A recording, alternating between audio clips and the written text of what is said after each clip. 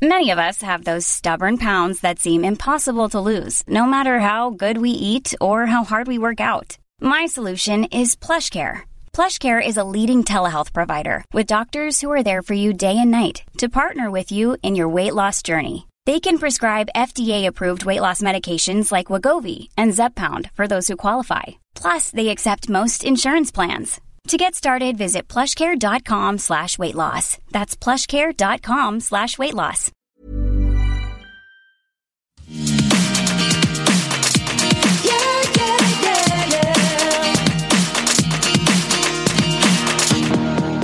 Catch me up.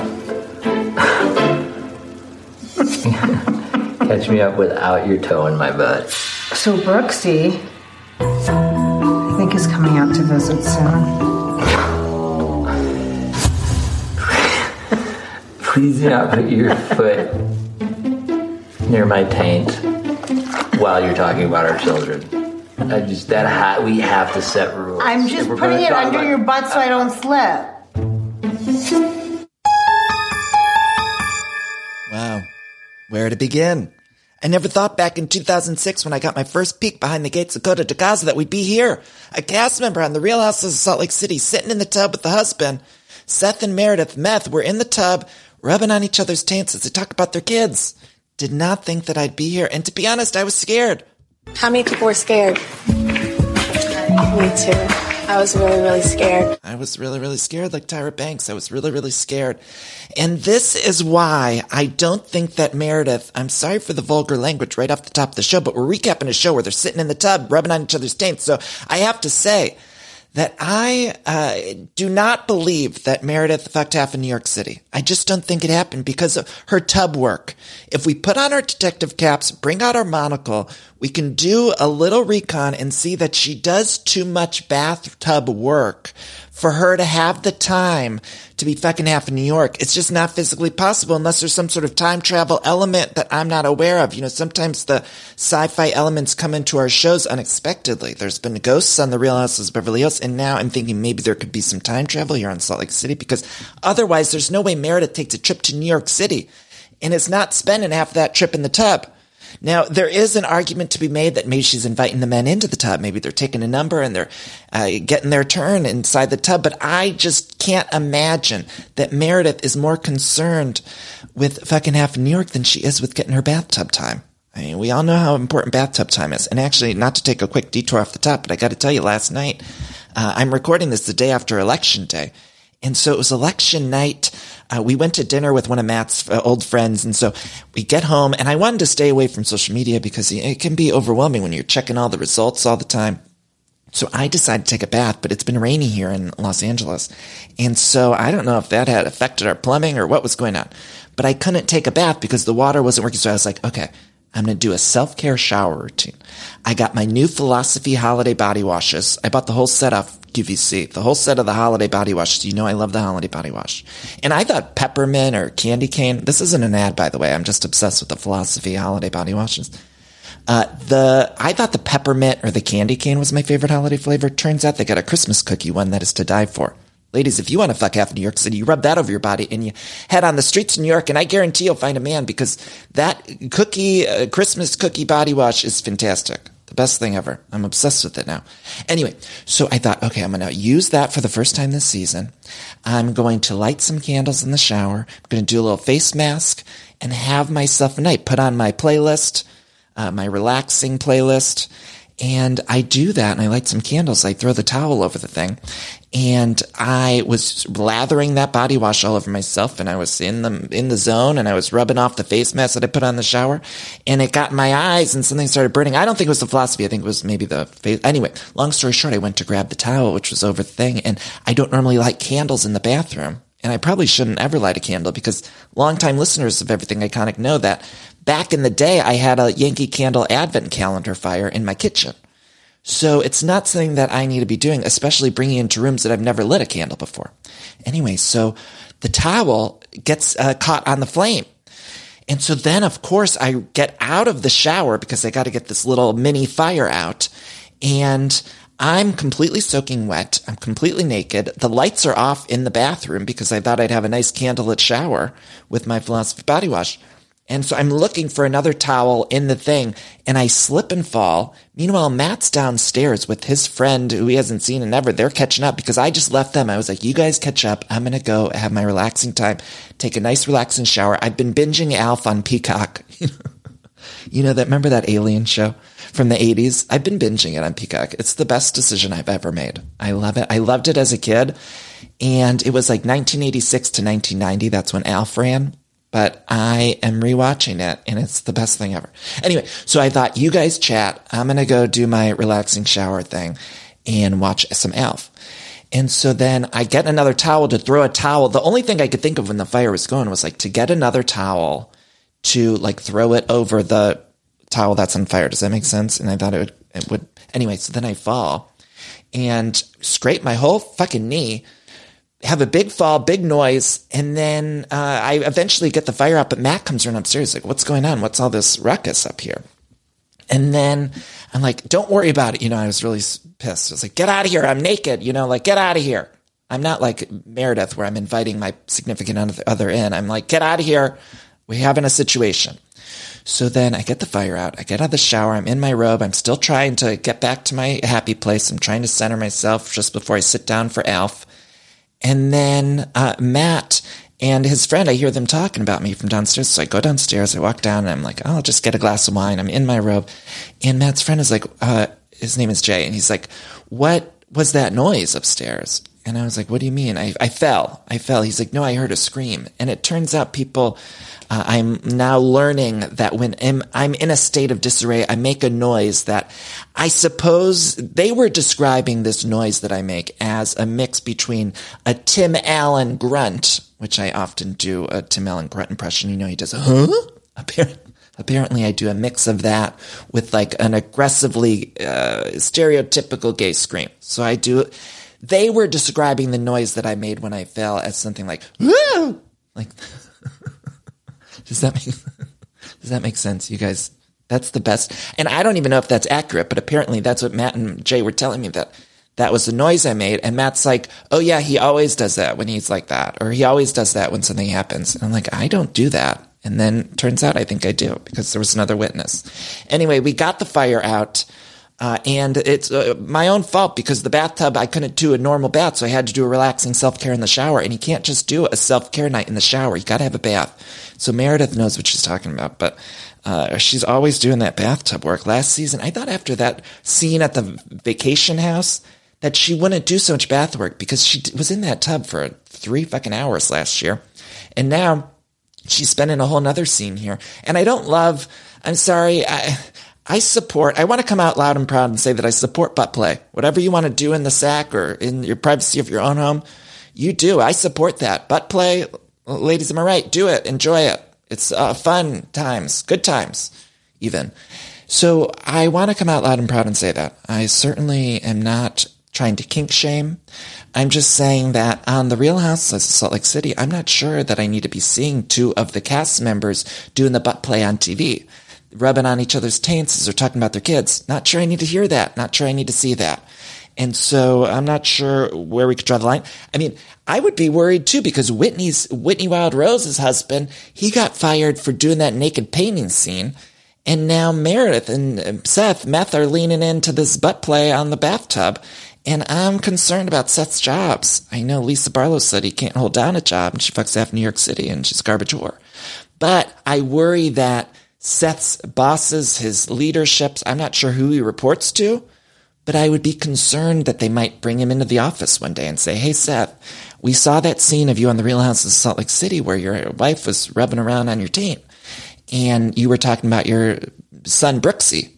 Calling him Brooksy. They weren't even calling him Brooks. They were like, Brooksy's coming home soon. And I just thought, poor Brooks is watching this show. Do you think Brooks needs to see that either? I mean, here I am talking about the work and Seth's bosses, but I'd be really concerned with Brooks watching this program.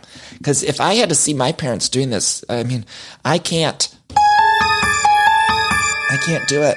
I would be, I can't. It would be unacceptable. And so Meredith and Seth, Meth, you just maybe need to regroup for next season. And I love that you guys have come together and rekindled the flame, because we saw in season 1, remember, they were on the brink of divorce or on the brink of separation. And so now they're in the tub together, and that's a beautiful thing, doing the butt play again. We support that.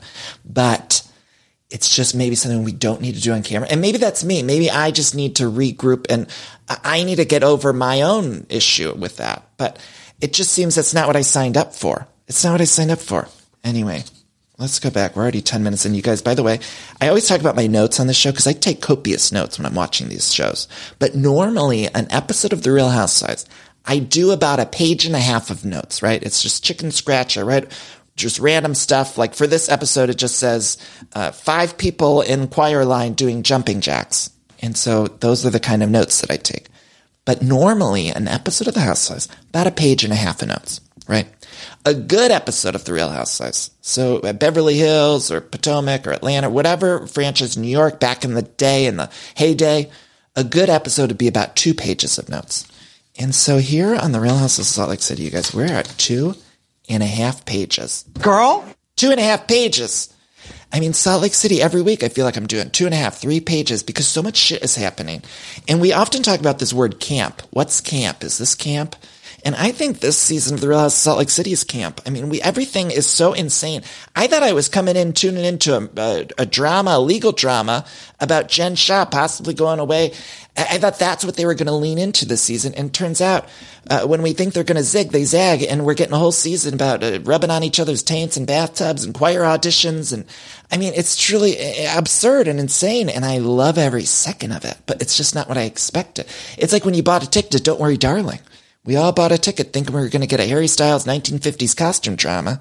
And it turns out we got whatever the fuck that was. I just watched it the other night and I'm not sure how to explain it, but it wasn't what I thought I was signing up for. I did actually like it, but I don't know what the fuck happened. If you were trying to, if I was on Jeopardy or some shit and they were like, what happened in Don't Worry, Darling? I'd be like, I don't fucking know, but I enjoyed it.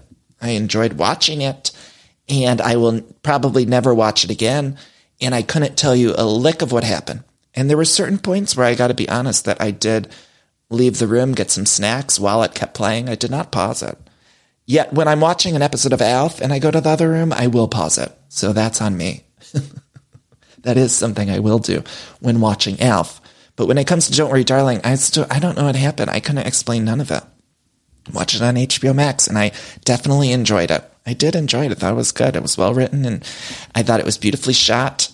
And yeah, that was it. Anyway, what are we talking about here? Let's go back to Salt Lake City. Got so many notes here.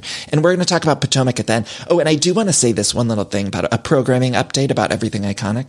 So I got some great interviews coming. I'm super excited. But as we lean into the holiday season and we head into the holiday season, the recap schedule is going to be a little off. So we're going to keep trying to cover Salt Lake City and Potomac. We're going to do our best here at Everything Iconic. But of course, we got Thanksgiving. My parents are coming to town. Linda and Gary are coming for Thanksgiving this year. Super excited about that. But it's going to be hectic with Thanksgiving, then it's Christmas. And so the schedule might be off. When I can't do the recaps, I will definitely try to have an interview episode out. Those are a little bit more flexible for me because I can record them earlier and then release them. So I will do my best to continue all of these recaps. But don't yell at me if we miss one here or there.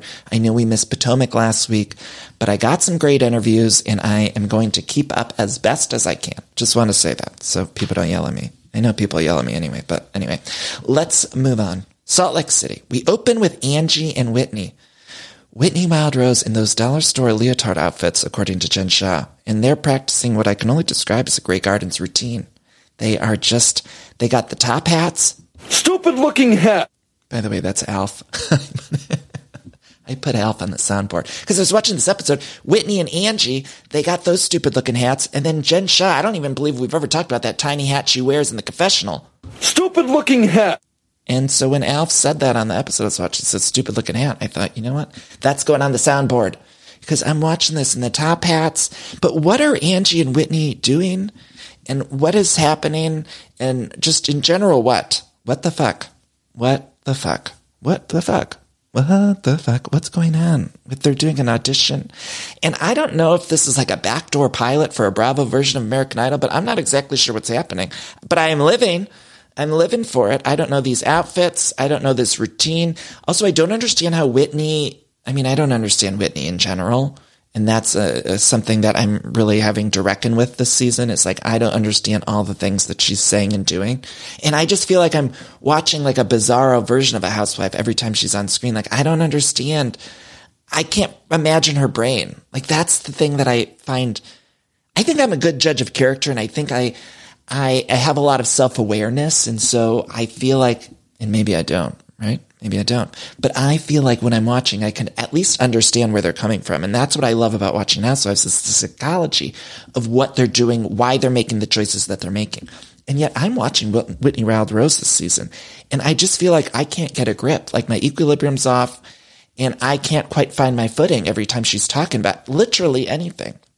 So when she's practicing to do her When the Saints Go Marching In routine, she is with Angie, and she didn't know that Angie's husband started that Instagram account, which, like, I know we already talked about that, but like, what the fuck is this grown man starting Instagram accounts about? And then Angie tried to deny it later. I mean, it's all so fucked up. But they're trying to practice this routine in these outfits, and Whitney doesn't know about it. And I just don't even understand Whitney's allegiances. She seems to have an allegiance to Lisa Barlow at this point in the season.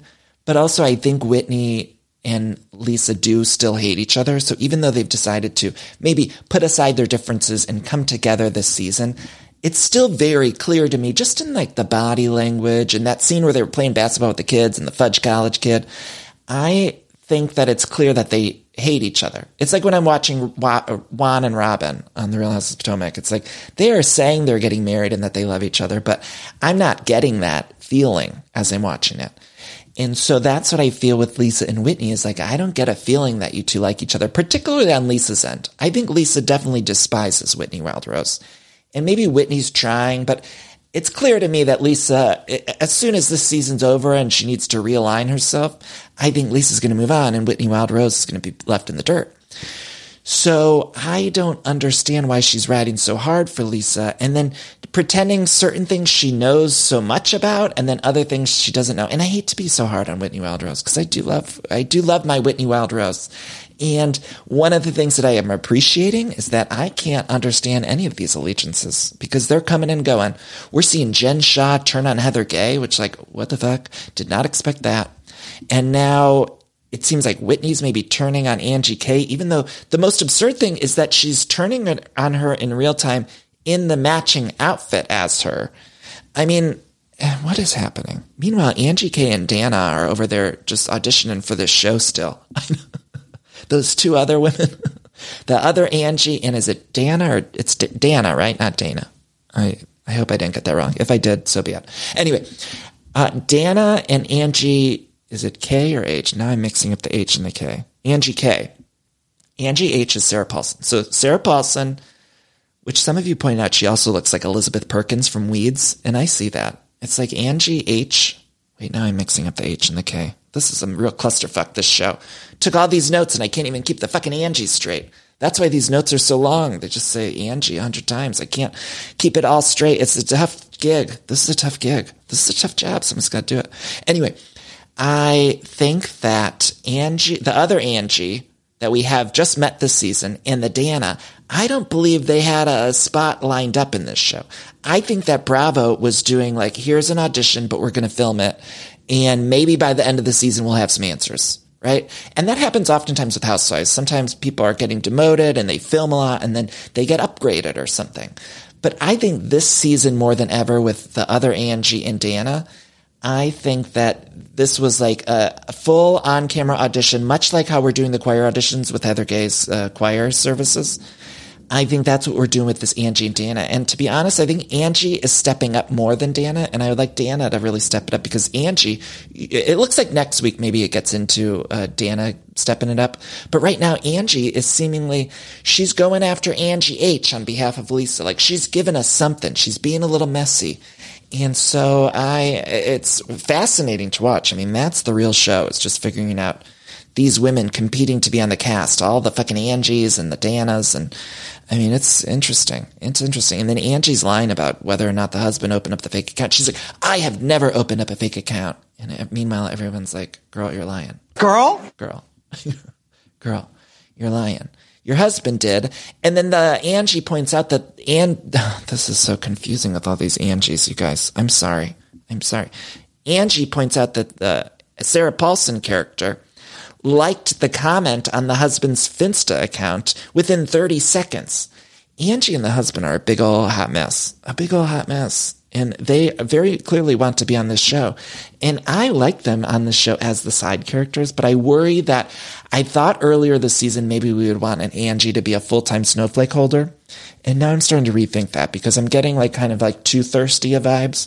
That happens with the Kims on Jersey where you think, uh-oh, this is too much. Ooh, speaking of Jersey, I just put out an interview with Teresa Giudice on the Everything Iconic podcast feed, so you can listen to that. The Countess Luann episode, you guys, last week, did you listen to that?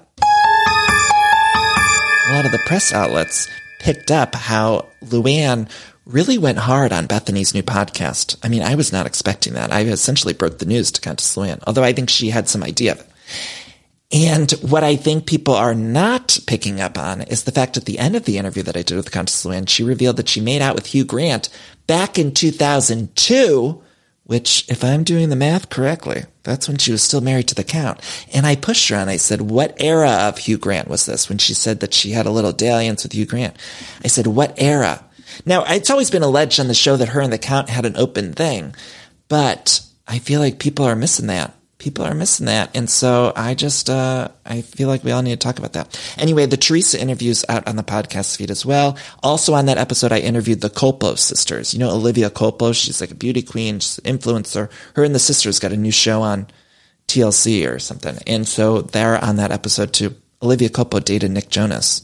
Woo! Anyway, let's get back to Salt Lake City. What were we talking about? Oh, this whole audition thing. The people in line doing the jumping jacks, and it's crazy. It's all fucking nuts. Jen confronts Angie outside. She's still got the bullhorn or whatever you call that thing. Whitney turns on Angie in real time in the matching outfit. Jen tells Angie to shut up. And Jen says to Angie H., maybe I'm HK, to Sarah Paulson, she says, I am responsible for what Sharrieff does and vice versa. So you're responsible for what your husband does in creating the Instagram accounts and coming after people. And then Angie says, so is Sharrieff responsible for your legal stuff? No, I couldn't believe Angie said that. Jen says, I'm innocent. And then, of course, they play the background music over her, and they're saying, the producers and the editors are saying, she's lying. I mean, every episode, Jen Shah is saying, I'm innocent. But also, it's then we move on. This is such a huge storyline, and we just move on so quickly. Meanwhile, inside, some guy is singing Amazing Grace, and Heather's assistant has to, bring her outside. He's like, we got to stop this. Heather, you need to go outside. They're arguing. And I wonder if this ever happened on the set of American Idol. Paula Abdul had to leave because some contestants were arguing about creating Finsta accounts. And so, I don't know, but this is insanity. And I wish that would be American Idol. I'd tune into American Idol if I got to see people fighting and judges going outside and Seacrest bringing people out. I mean, I would watch it. Again. I watched those first 10 seasons of American Idol, and now I don't tune in anymore because I miss Paula too much. It's unacceptable to not have Paula Abdul. It's honestly just gross. It's just gross. The fact that ABC rebooted American Idol with Seacrest, but without Paula, Randy, and Simon, I'm not okay with that. Maybe we've discussed this before, but it's honestly disgusting to me. And I will not, I'm going to get sick over it. And the fact that they haven't brought those judges back, I'm sorry. Maybe people out there like the new judging panel. It's not for me. And Paula Abdul was a gem. Simon Cowell, that's what we need on television. Randy, what's up, dog? Or what was he? That's a no for me, dog. Those were the days. That's talent. Those were the real talents. And nowadays, all these singing competitions, they bring in the superstar judges on The Voice and on American Idol and stuff like that. I don't want to see the superstar judges. The superstar judges that I grew up with were Randy, Paula, and Simon. And I'm disgusted. All this nostalgia, and you can't bring back Randy, Paula, and Simon to do the jobs that they were put on God's green earth to do? Unacceptable, ABC. You need to cool it, ABC. ABC, I'm fine. You keep Seacrest. Bring back Dunkelman. I've had too much caffeine. What are we doing? Where are we? Let's take a break. I need to take a break. I need to go relax. I need to take a chill pill. Stupid looking hat. Let's take a break here. I want to thank Acast. Find me on social media at Danny Pellegrino on Twitter, Instagram. You can get a signed copy of my book at everythingiconic.store. And we'll be right back. I think I'll have a Chardonnay.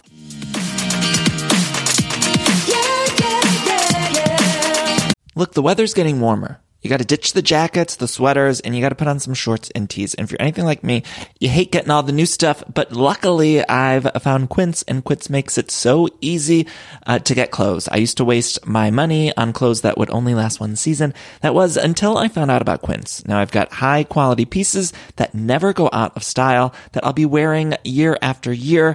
Quince has all of the seasonal must-haves like 100% European linen shirts from $30, performance polos. Those are my personal favorite. I always love getting new polos for the summertime, and they have a fantastic selection. I'm very particular about the collar, and I love the collar on the performance polos that I got. They also have versatile flow-knit activewear, and the best part, all Quince items are priced 50 to 80% less than similar brands. And by partnering directly with top factories, Quince cuts the cost of the middleman and passes the savings on to all of us. And Quince only works with factories that use safe, ethical, and responsible manufacturing practices, along with premium fabrics and finishes, which I love. Feel good about shopping with them.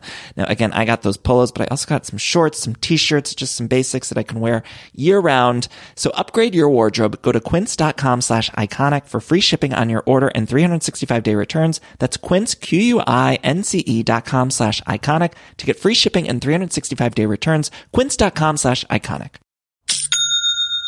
I love that sound, don't you? And that's the sound you're going to hear when you switch your business to Shopify, the global commerce platform that supercharges your selling wherever you sell, online, in person, on social media, and beyond.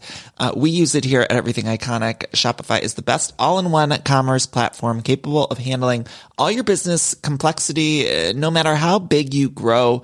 I think it's fantastic. You're probably thinking, sure, but migrating is going to be a headache, but Shopify's App Store has the migration apps you need to migrate all of your products, your orders, your customers, and more from every major e-commerce platform all the way to Shopify. And I always hate when I'm shopping online and I have to re-enter all of my information. Well, Shopify store remembers your shipping address, your payment information. So if you're on the couch and your wallet's on the kitchen counter, you don't have to get up, which is nice. So sign up today for your $1 per month trial period at shopify.com/everythingiconic, all lowercase. That's 1 month for just $1 at shopify.com/everythingiconic. Shopify, SHOPIFY.com/everythingiconic. All right, I'm sure a lot of you out there can relate because every time there's a commercial break and I'm watching one of my shows, I'm always hopping on the Redfin app or website because I just want to check out real estate listings. Like, I love checking out real estate listings, even for the houses that I cannot afford. It's my favorite app to use, Redfin. I just got a home, of course, but it was a pretty stressful process. And if I would have known how easy Redfin was, I think it would have helped out a lot. Redfin updates their listings every 2 minutes and sends you personalized recommendations. So finding the home that's perfect for you has never been easier. See something you like? Well, book a tour straight from the app. And when you're ready to buy, an experienced local Redfin agent can guide you through the whole process, making it so easy. And if you're looking to sell, Redfin agents know how to get you the best price possible for your home. That's because they sell twice as many homes as other agents with a listing fee as low as 1%. Redfin's fees are half of what others often charge, which means you'll have more money to put towards your next home. Now that's a great thing. I love using Redfin. I love checking out. If you're buying or selling a home and you need some help with that, check out Redfin. Download the Redfin app to get started. And we're back. Let's catch up. Catch me up without your toe in my butt. Okay, so Lisa shows up at the choir auditions. It's so chaotic. Now, we're at the Utah Arts Alliance, which is across the street from a spaghetti factory. What was that restaurant across the street? So all this is happening across from a spaghetti factory, and it's auditioning, and Lisa says, I'm here for the audition. I want to support Heather Gay and her mission of spirituality in her own way, she says in the microphone before she sings Away in a Manger. And she sounded amazing. Did anyone else feel like she sounded amazing? I was like, put out an album. Let's get a whole Christmas album. I talked to Countess Luann about doing a whole Christmas album. I need Lisa Barlow to do a whole Christmas album with this rendition of Away in a Manger, recorded on my Spotify because it was too good. It was honestly amazing. And crazy, but amazing. And she did the whole thing. And I felt bad for the other people, contestants, auditioners, who had to do royalty-free songs, because we know on The Real Housewives, they're not going to fork over the money for a song by Ariana Grande. So they're all going to have to sing Amazing Grace, Away in a Manger. They're going to have to sing these things. But Lisa Barlow, it was like, bam! She knew that song front to back. She even said at the end, she's like, did I get the lyrics right? And I was like, you did, I think. I don't even know those lyrics. And I grew up going to Catholic school, and I remember singing that hymnal. And she added, again, I said this last week, but she added like a little bit of a R&B sexual undertone to the religious hymnal Away in a Manger. And I support that always adding something to it, adding a little spice. That's what I learned from watching all those years of American Idol. It's got to make it your own. Simon Cowell, Randy, and Paula taught me that. Make the song your own, otherwise you're getting cut. We all saw what happened. Remember when it was LaToya, Fantasia, and Jennifer Hudson? Can't keep them all. So to survive, you got to make the songs your own. That was devastating in my life, by the way, when Jennifer Hudson went home, and then when LaToya London went home. Thank God Fantasia won that season. But what a that was a tough year for Dan. It was a tough year for Danny, because it was tough. Where were we? Okay, so then they all decide to go and discuss all their problems with each other in the lobby of the Utah Arts Center. And so they sit down. Angie sits on Heather's lap. And this is when Jen starts to get really mad at Heather, because she's seemingly siding with Angie. Although the thing I think about Heather Gay is she's just a very forgiving person. And that's the thing I've realized when it comes to Jen Shah. And I think most of us, I don't want to speak for everyone, but I think most people aren't as forgiving. And Heather Gay just has this thing, and it really reminds me, and maybe I mentioned this before too, but it reminds me of my grandmother. My grandmother would always find the good in everyone. She would just assume good, and if somebody did something wrong, she'd easily forgive them. My grandmother was like super religious, and she just forgave everyone. She would never stay mad at something. And I'm not sure that that's the right way to be. I'm not saying that's a good thing always, but I feel like Heather Gay really has that, where she's like, yeah, Jen Shah fucked up. Yeah, Angie fucked up, or the husband fucked up creating an Instagram account called Shah Exposed, going after Lisa Barlow. But Heather's like, she apologized for it, or he apologized to Jen for it, so we move on. And there is something to be said. It's like when somebody fucks up, they apologize, and then we have to forgive them, right? And it's not always that cut and dry. But I do see that in Heather now, and it's something that I don't think I understood last season when she was supporting Jen Shah throughout everything. And now I just am seeing the way she's doing this with Angie. But then Jen turns on her, and the thing that I want to say to Jen Shah is like, she's just doing to Angie what she did to you when it comes to your legal drama. She is forgiving, and she understands that Angie fucked up, but Angie's husband apologized. But I don't know that I'd forgive the husband, because that's just really fucked up. I would maybe forgive them, but I don't know that I'd be friends with the husband, someone who did something like that, because it's really fucked up. I mean, that is a 52-year-old man. He is a 52-year-old man. Not that anyone at any age should be creating Finsta accounts and going after people and calling their Finstas Shah Exposed. Like, get a job. Stay away from her. What are you doing? It's so weird. So I think I would maybe be like, okay, he asked for forgiveness, and okay, bye. Like, that's what I'd say. Okay, bye. Bye, girl. Girl? Anyway, Meredith is looking around during the scene at the Utah Arts Center across from the Spaghetti Factory.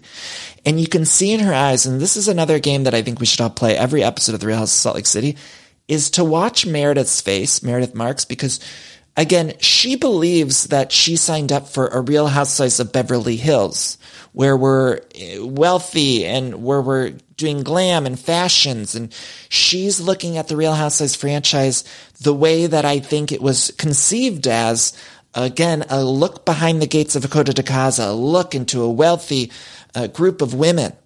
And she looks around every episode, and you could see on her face, she gets this look of fear in her eyes where she thinks, where the fuck am I? Where am I? Who are these people? Because she's sitting in the lobby of a Utah Arts Center across from the Spaghetti Factory, Spaghetti Warehouse, whatever the fuck that was called. And she is realizing that in real time across from the chain restaurant in the lobby of the Utah Arts Center after the choir auditions where 5 people showed up and one of the cast members is possibly going to jail. She's looking around and thinking, how did I get here? Where am I? And it's the look of fear in her eyes. And she had that look a couple weeks ago when she sat down with that husband of 52-year-olds who decided to create a Finsta account called Shaw Exposed. Meredith Marks had that same look of fear in her eyes, a look of God. It's like she has that That's So Raven look where she has this flash, she has this psychic moment where she thinks like, what the fuck, how did I get here? What the fuck, how did I get here? Which psychic moment, speaking of, not that this is psychic, but Kat Locke, who's a friend of the show, she sent me, she did a reading for me online. She does readings online. Her name's Kat Locke, and she just sent me one. And sometimes I think astrology, like I don't believe in it, and then she sends me readings sometimes. I'm like, oh yeah, I believe in all of this. So she sent me a reading for next year. So I just want to quickly shout her out because she's great. We love her. And if you're interested in that kind of stuff, you just send her your birth dates and stuff, and Kat Locke, look her up on Instagram. Anyway, so Meredith is always looking around like, what the fuck is going on? Where the fuck am I? Who the fuck is this? What the fuck is going on? How did I fucking get here? Like, that's Meredith's inner monologue. I would love to get in the side of that head. So then we have that scene where Meth are in the bathtub, and I just wrote in my notes what is even happening. Seth is gone 4 days, twice a month. This is when he wants to get the toe out of the butt. Catch me up without your toe in my butt. They talk about the children's, and this is interesting. I wrote this in my notes. Now, I've been saying that I miss Mary. I do miss our dear Mary Cosby. I miss her. I gotta be honest with you. I miss her. However, in defense of Bravo production and this cast, I think, this is going to be a controversial, bold statement, but I believe that Mary's presence this season would push our chaos level over the edge.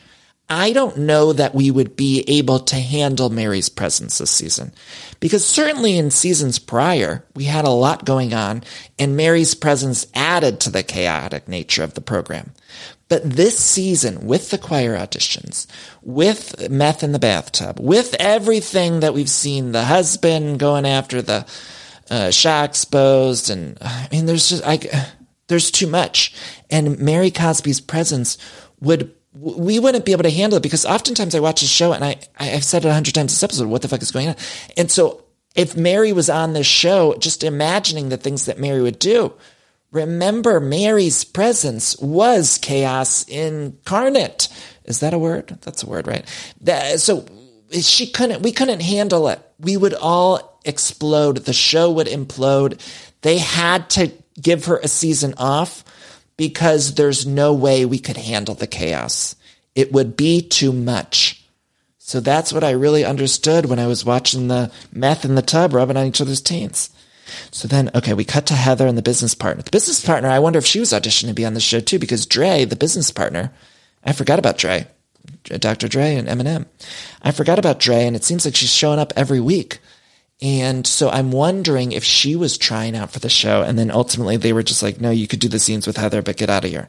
So her and Heather are opening up a new location for Beauty Lab and Laser. Now, I want them to expand to LA because I want to go to the Beauty Lab and Laser. I haven't been to Salt Lake City, but I want to go get some treatments there. I need some self-care. Again, I told you my bathtub ain't working, so I need to go to the Beauty Lab and Laser to get some facials or something.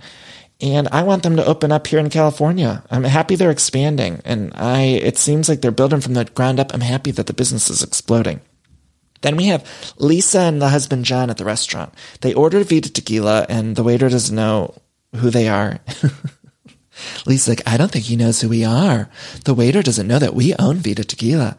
And then meanwhile, Lisa gave John his lines. Every scene that Lisa does with the husband, I want us all to watch this. She always very, very clearly coaches him on his lines, what he's going to say, all of that.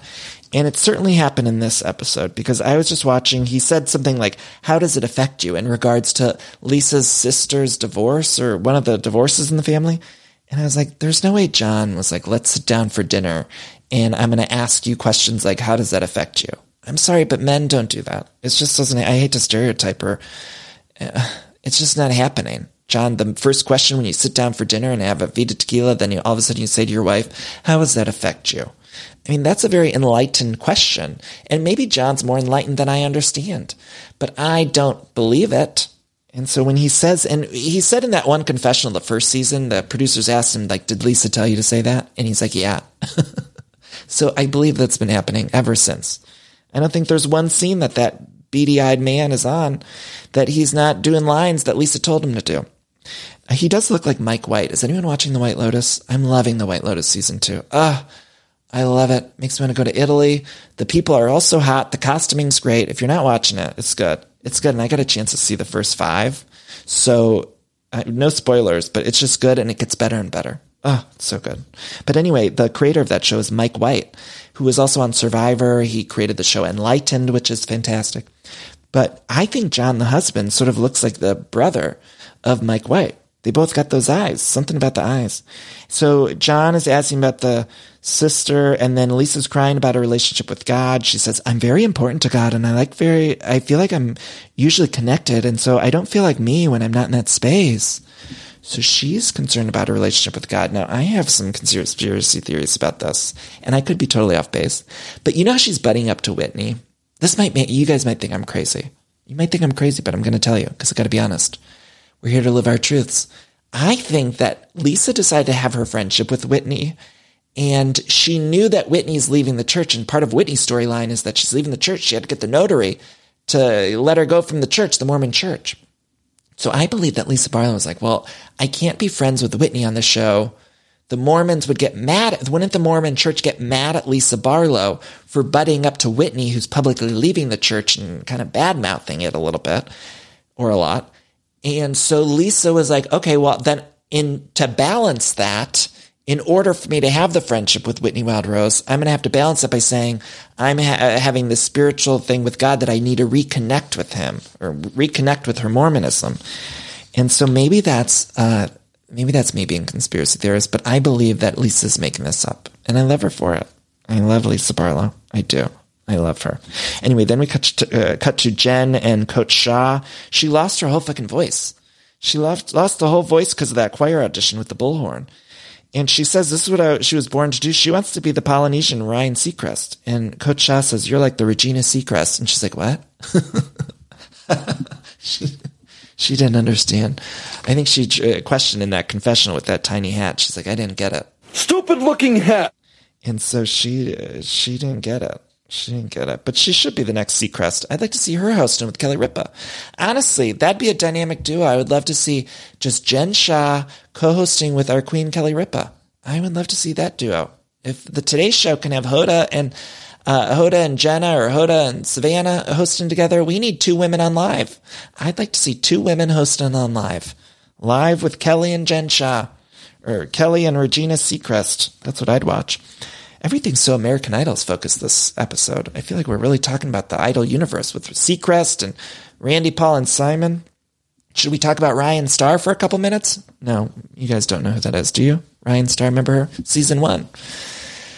Okay, where are we at here? Coach asks who auditioned, and we're acting like this was American Idol because he's like, who auditioned for the choir? I'm like, Coach, you don't care who auditioned for the choir. There were 5 people there doing jumping jacks, singing Amazing Grace. I don't know if we need to talk about them. But then, I mean, God bless him. We should get one of them on the show. That guy who sang Amazing Grace was good. He was good, and so we support him. I just want to shout out to him. All the people that were auditioning, shout out to all of them. Love you all. You were stars, and I'd turn my chair for all of you. Okay, so then Heather sent Jen flowers and said she understands, and Heather just said I guess it was an apology flowers, was it? Anyway, Coach is encouraging Jen to move on from Heather. That's what I gathered from this. It was like he was saying, well, if this is a friendship that you don't need in your life, you need to move on. And I was like, Coach Shaw, Heather's been the most loyal to Jen. So I just don't understand this. I think it's absurd. Then we cut to the scene with Lisa and Henry playing basketball in Fudge College. Fudge College, honestly. Not sure when Lisa Barlow became a WNBA player, but I'm into it. I just rewatched Love and Basketball, one of my all-time favorite movies the other day. So I'm in the basketball mode. So when Whitney arrived with her son Brooks, who I forgot existed. I know Whitney's kids, I don't know what it is, but I just kind of forget the daughter's been in a bunch of scenes, but every time Whitney's kids show up, I'm like, who's that? I'm like, who is that person? I know we've seen this on before, but did anyone else forget he existed? And so when Brooks showed up on camera, I'm like, who is this? And then, okay, so they edited it like a sports game. I felt like I was watching ESPN because they edited this whole scene of them playing basketball, playing 2-on-2. And then they send the boys off on these scooters. And I got to talk about this for at least 45 minutes because the Bravo production put GoPros on their scooters. And they were, why did they put the GoPros on the scooters? Was it them? Maybe they just had their own GoPros on the scooter, but I believe that Bravo took the time to put a GoPro on Brooks and the other ones, scooters. Because if you notice that scene, they had the cameras set up. And like, what footage did they think we were going to get of those two riding their scooters around Utah? Did we need like, did production or the camera people, did they sit and say, hey, we should load up their scooters with equipment so that we get the footage. We don't want to miss out on that. And I thought, what was that about? What was that decision? Maybe it was from Bravo HQ. Maybe Andy called in and was like, are you filming with the boys? Make sure you put GoPros on the scooters.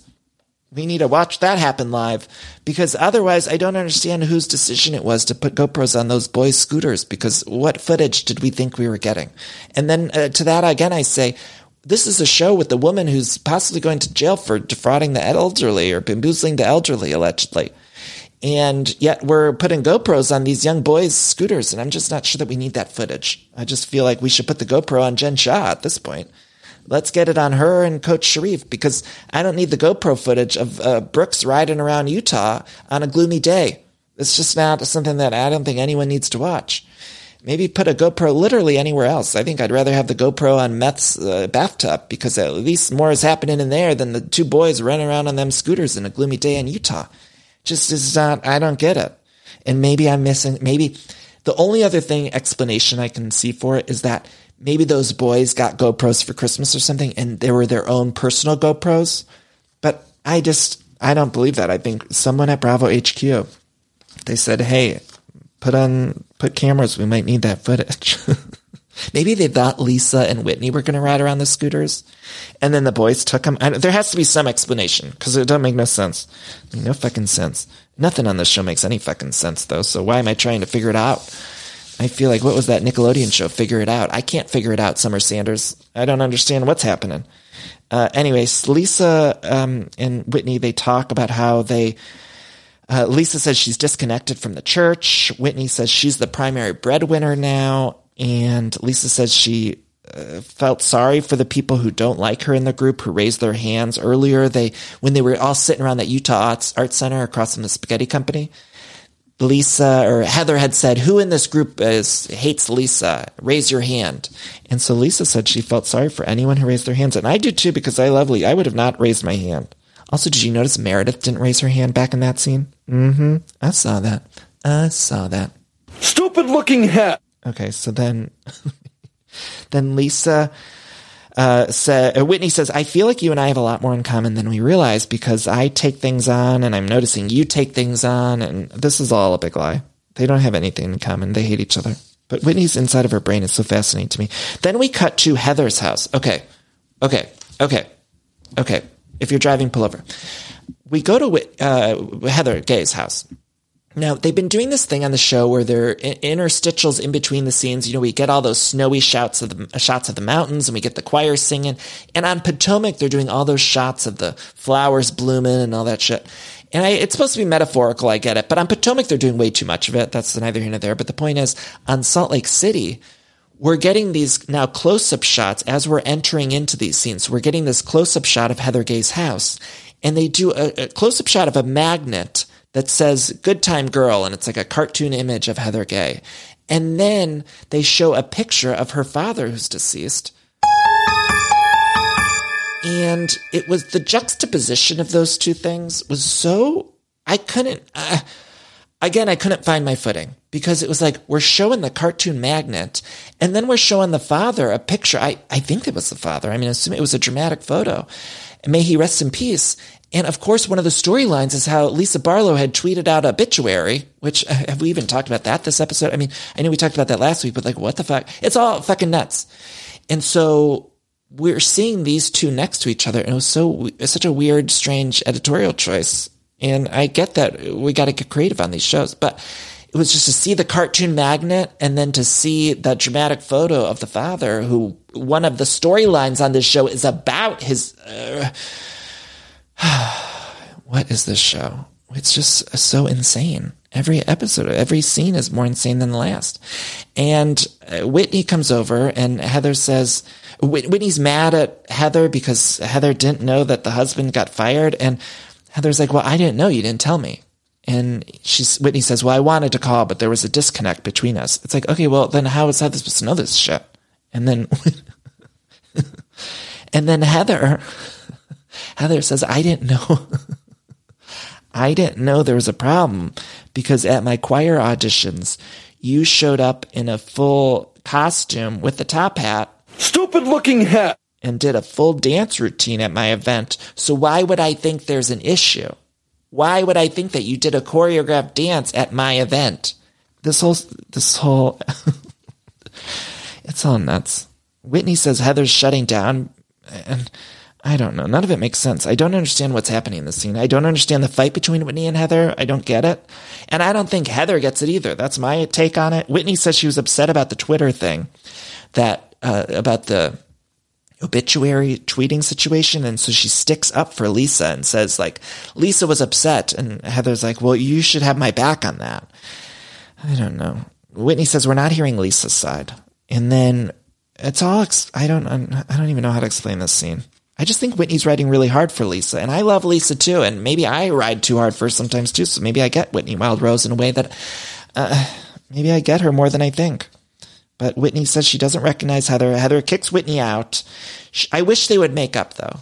What I really want to focus, though, on is Whitney Wild-Rose's First Wives Club coat that she was walking out in. I mean, I love that fucking coat. That was a look. Whitney's stunning. Whitney Wild-Rose is stunning. Stunning. And she walked out in that First Wives Club coat. Oh, I loved it. It was giving me everything. But I don't like that Heather kicked out Whitney. I want them to work through the issue. That's what you're on the show for, Heather Gay. You cannot just kick people out of the house. And so, although I'm on your side with this, we can't just end scenes because we want to end scenes. You sit down until they say wrap. So one of those producers says, we took the camera off the scooter, we took the GoPro off the scooter, and we're going home. That's when you end the scene. And I felt like Heather ended on her own accord, and I didn't like that. And maybe they could have made up, because I do think there was some part of Whitney that wanted to make up with Heather Gay. And so I just think they could have if Heather wouldn't have kicked her out. Next week on the show, Meredith seems super happy, like a toe in her taint. She's just had a smile on her face. We saw that scene in the coming attractions. There's a choir practice. Can't wait for that. Heather and Lisa chat, and then we get a cast trip to San Diego. And no one knows if Dana and Angie are coming. Which Angie's coming to San Diego?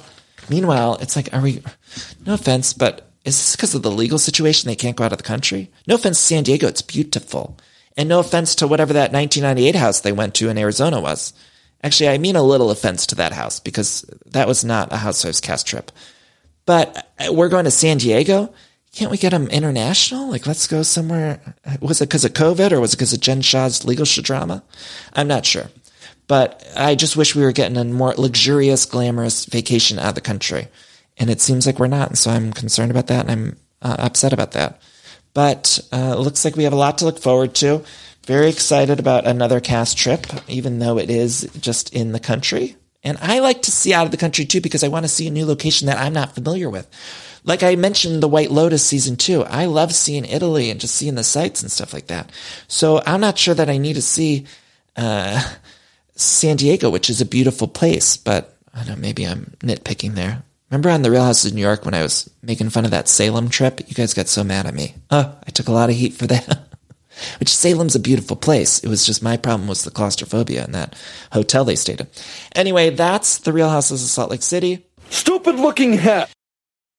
I love decorating the house and getting furniture, but sometimes it could be overwhelming to design a space. And so luckily I'm here to tell you about a company called Cozy. Now, Cozy is fantastic, a North American company that thoughtfully designed furniture made for modern living. Now, Cozy strives to provide the best furniture shopping experience with elegant, super high quality products, plus fast delivery and easy assembly, which is really important to me because I do not like putting together furniture. So the easier, the better for me. Now, Cozy offers beautiful, customizable sofas and sectionals that are made to adapt in time. This means customers can add seats to the sofas over time. Maybe if you're extending your family, you might want more space on the couch. Cozy also offers a great range of coffee tables, washable rugs, wall shelving, credenzas, TV stands, and accessories. So much. It's thoughtfully designed furniture made for modern living. There's an outdoor sofa and tables collection that is fantastic. It's called the Mistral. So you can choose the perfect sofa configuration for your outdoor setup. Cozy also opened its first retail space on Queen Street in Toronto to push the experience to the next level and allow customers to engage physically with the products. So transform your living space today with Cozy. Visit cozy.com, spelled COZEY, to start customizing your furniture today. Again, that's cozy, COZEY.com. All right, The Real Housewives of Potomac, I do have a few thoughts. I know we didn't get to recap it in full last week, but I have some bullet points I want to hit on this week. And I want to apologize. I know we aren't diving in fully to The Real Housewives of Potomac, and I'm trying my best to keep up with all of this, but it's hard. Life is hard. Lots getting in the way, but we are doing our best. And honestly, I encourage you all as you go about your days to just do your best. Do the best that you can, where it's all we can do.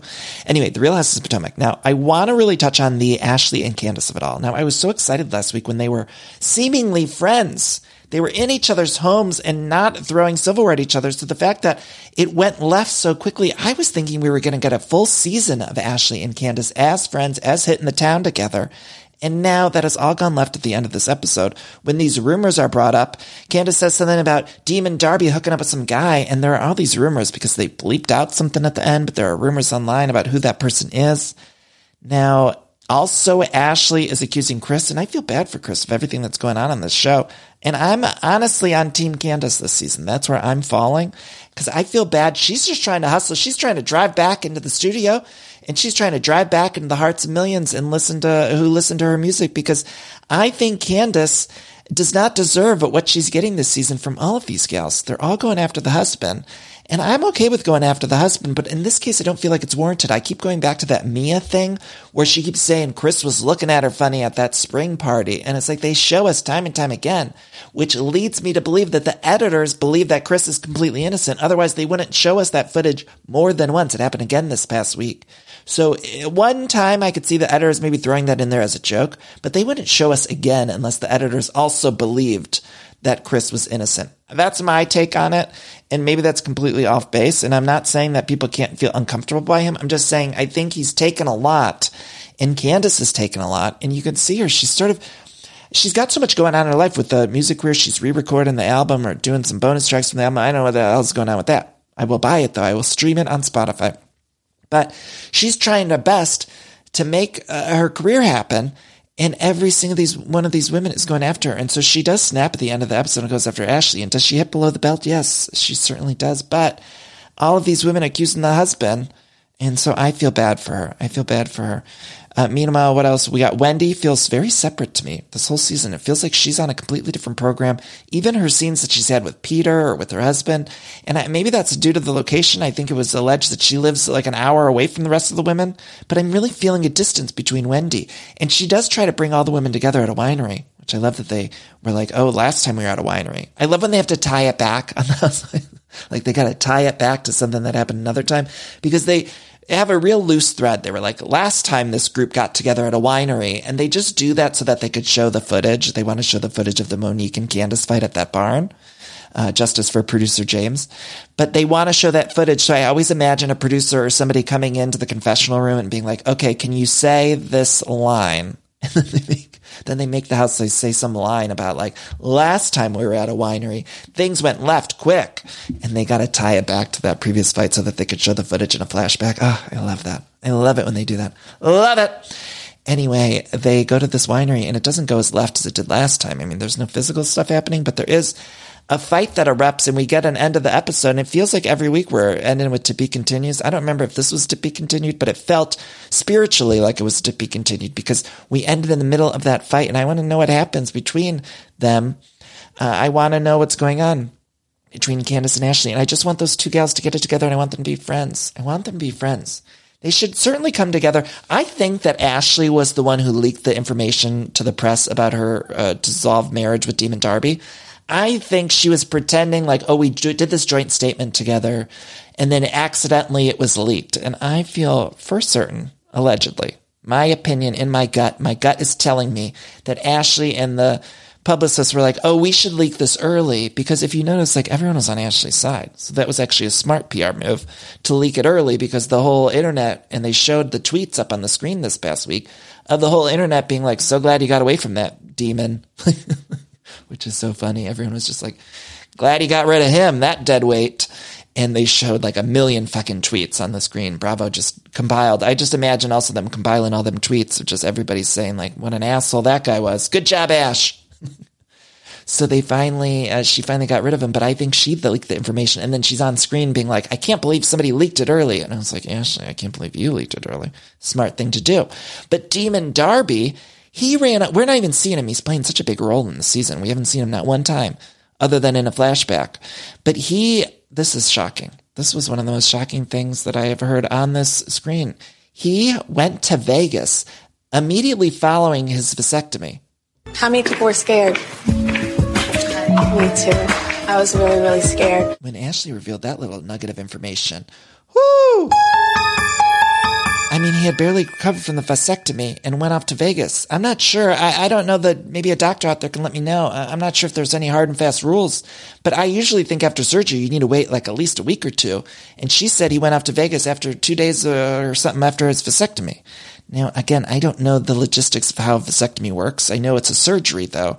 So I'd imagine maybe it shouldn't be allegedly fucking hookers in Vegas right immediately following a surgery. Maybe call me crazy, maybe I'm wrong. Even if the doctor says oftentimes that you can get back to normal activity, which for Michael Darby, normal activity, allegedly, I believe is hooking up with random people in different cities.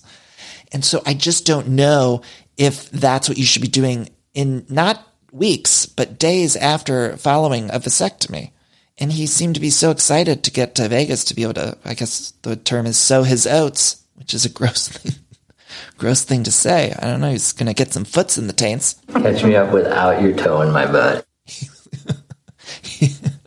Everything on this podcast is alleged. We don't want to get in trouble.